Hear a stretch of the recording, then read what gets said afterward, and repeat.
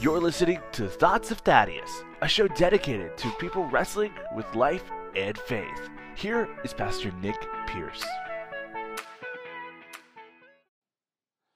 Welcome to Thoughts of Thaddeus. I am your host, Nick Pierce. So glad that you are here with us, tuning in, checking it out. We are starting what I'm calling Season 2. Took a month off from recording just to work on some other things going on. And then the whole coronavirus, the COVID-19, the epidemic, the pandemic. Can you just have a demic? What's that? I don't know.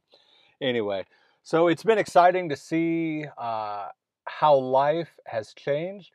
One of the things that I've kind of been reading up with other leaders and listening to other podcasts is, there's kind of two camps within church life for me in regard to this whole epidemic, pandemic, COVID, coronavirus. I need a better shorting of that, but there's kind of two camps with it. One, is this just an interruption? Is it, like when you're watching TV and oh, here's a pause and then you're back on? Or is this a complete disruption of normal? And honestly, I think I lean more to, I think this is really going to be a disruption. One of my favorite guys that I listen to, a guy named Carey Nieuwhof, definitely check him out. He talks about how crisis will accelerate everything. So crisis will accelerate failure. So if you were already on kind of a downhill slope, let's say in your business or whatever, and then crisis hits, that's just going to speed that process up. So, like before this epidemic hit, we're talking about how retailers with brick and mortar, and then how Amazon online, using that as an analogy for churches, brick and mortar, online church. And so before, brick and mortar stores, JCPenney, even look at our local mall, is on the decline. And then when this hits, it just accelerates that because everybody has to go online, And so in crisis, some companies, crisis accelerated kind of the inevitable doom, failure. That sounds really harsh, but call it what it is. While at the same time, the same crisis has accelerated not failure, but growth and momentum in other businesses. So think of Amazon or Grubhub or any of these, online food delivery. How can you thrive even through this crisis? Accelerated that.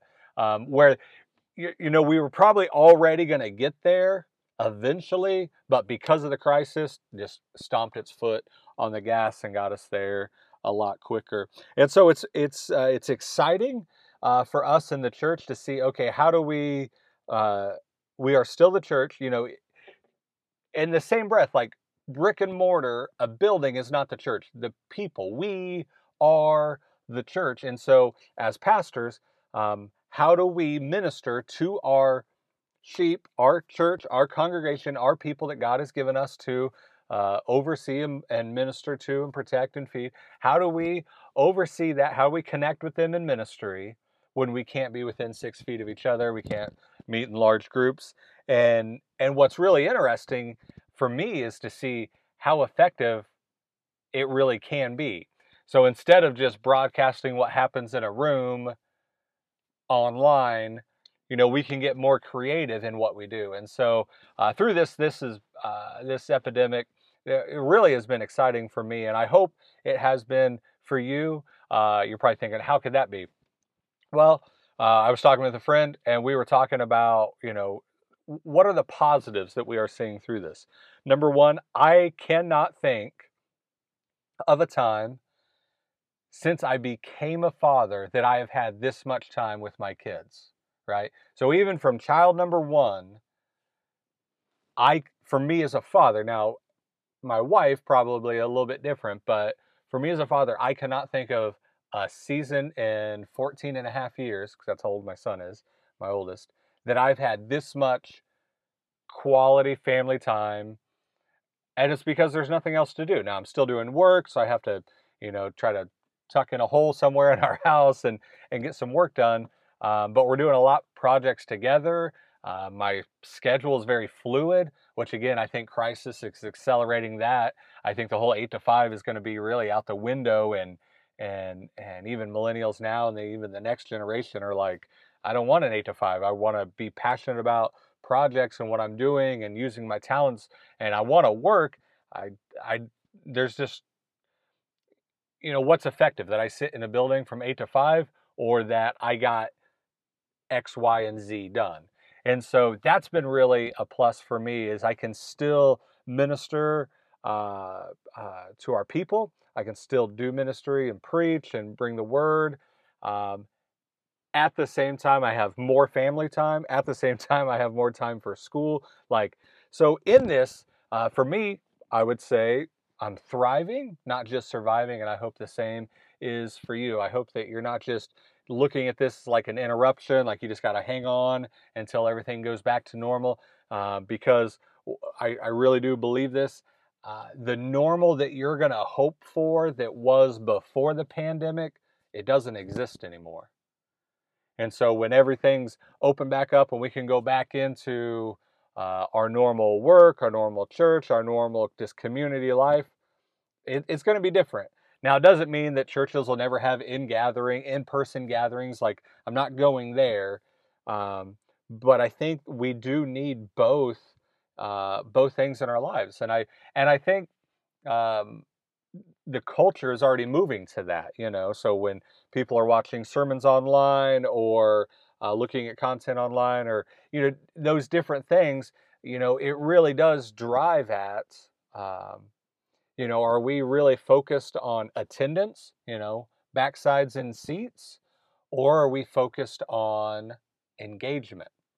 And I love these memes. I've seen a couple of them, and they're like, religion is a man sitting in church thinking about fishing.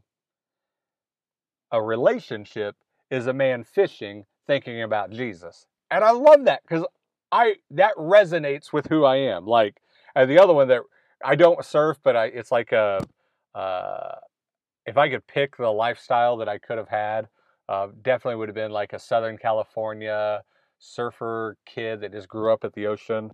But God said, "Nah, let's go with smack dab in the middle of the Midwest for you, where there's like no water except for a river that's dirty." So, but the other meme was like, religion is a man sitting in church thinking about surfing, but a relationship is a man out surfing thinking about Jesus. And it's like, that's me. Like, when I am so we've been doing a lot of projects around the house, right?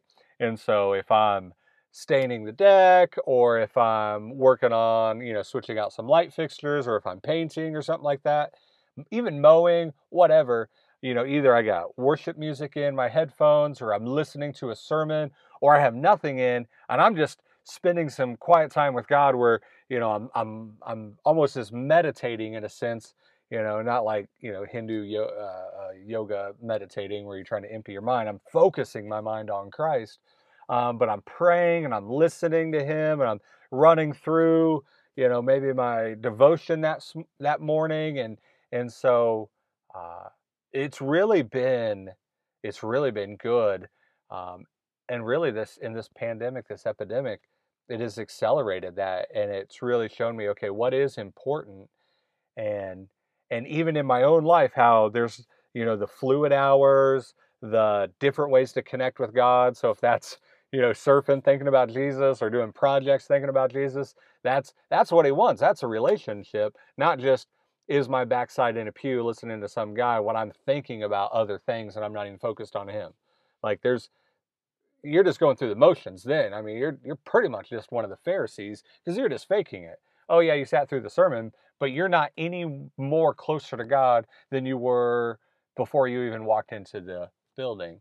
And so all of this has really challenged me to reframe my whole philosophy of ministry and discipleship, and say, okay, how can we bring about the same results? I mean, because the mission is the same.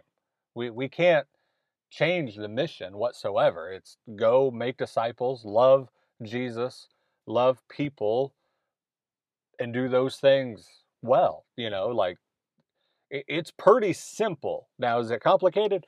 Very much. Is it difficult? Absolutely. But the mission is simple. And that doesn't change. Like, I want to make Jesus known. I want to know him more. I want to know him, make him known, know him more, however you want to describe that. Like every church mission statement, their little tagline, you can boil it down to the Great Commission, right? And I want to love people well. I want, and even though we have to be 6 feet apart, doesn't mean we have to be disconnected. Like think about it right now. Think of somebody that you have lost in your life. I think of my grandparents. And if somebody would say, hey, if you could have a phone call with your grandparents, would you want that? Absolutely. Like, without having an in-person communication, moment, what is more personal than a phone call or maybe even a video Zoom? My grandparents would have no idea what they're doing on that. But, why wouldn't I want that? And so moving forward to think through ministry and say, how can we still be connected and still have that personal, because we're humans. God gave us the desire for human connection, and we need that.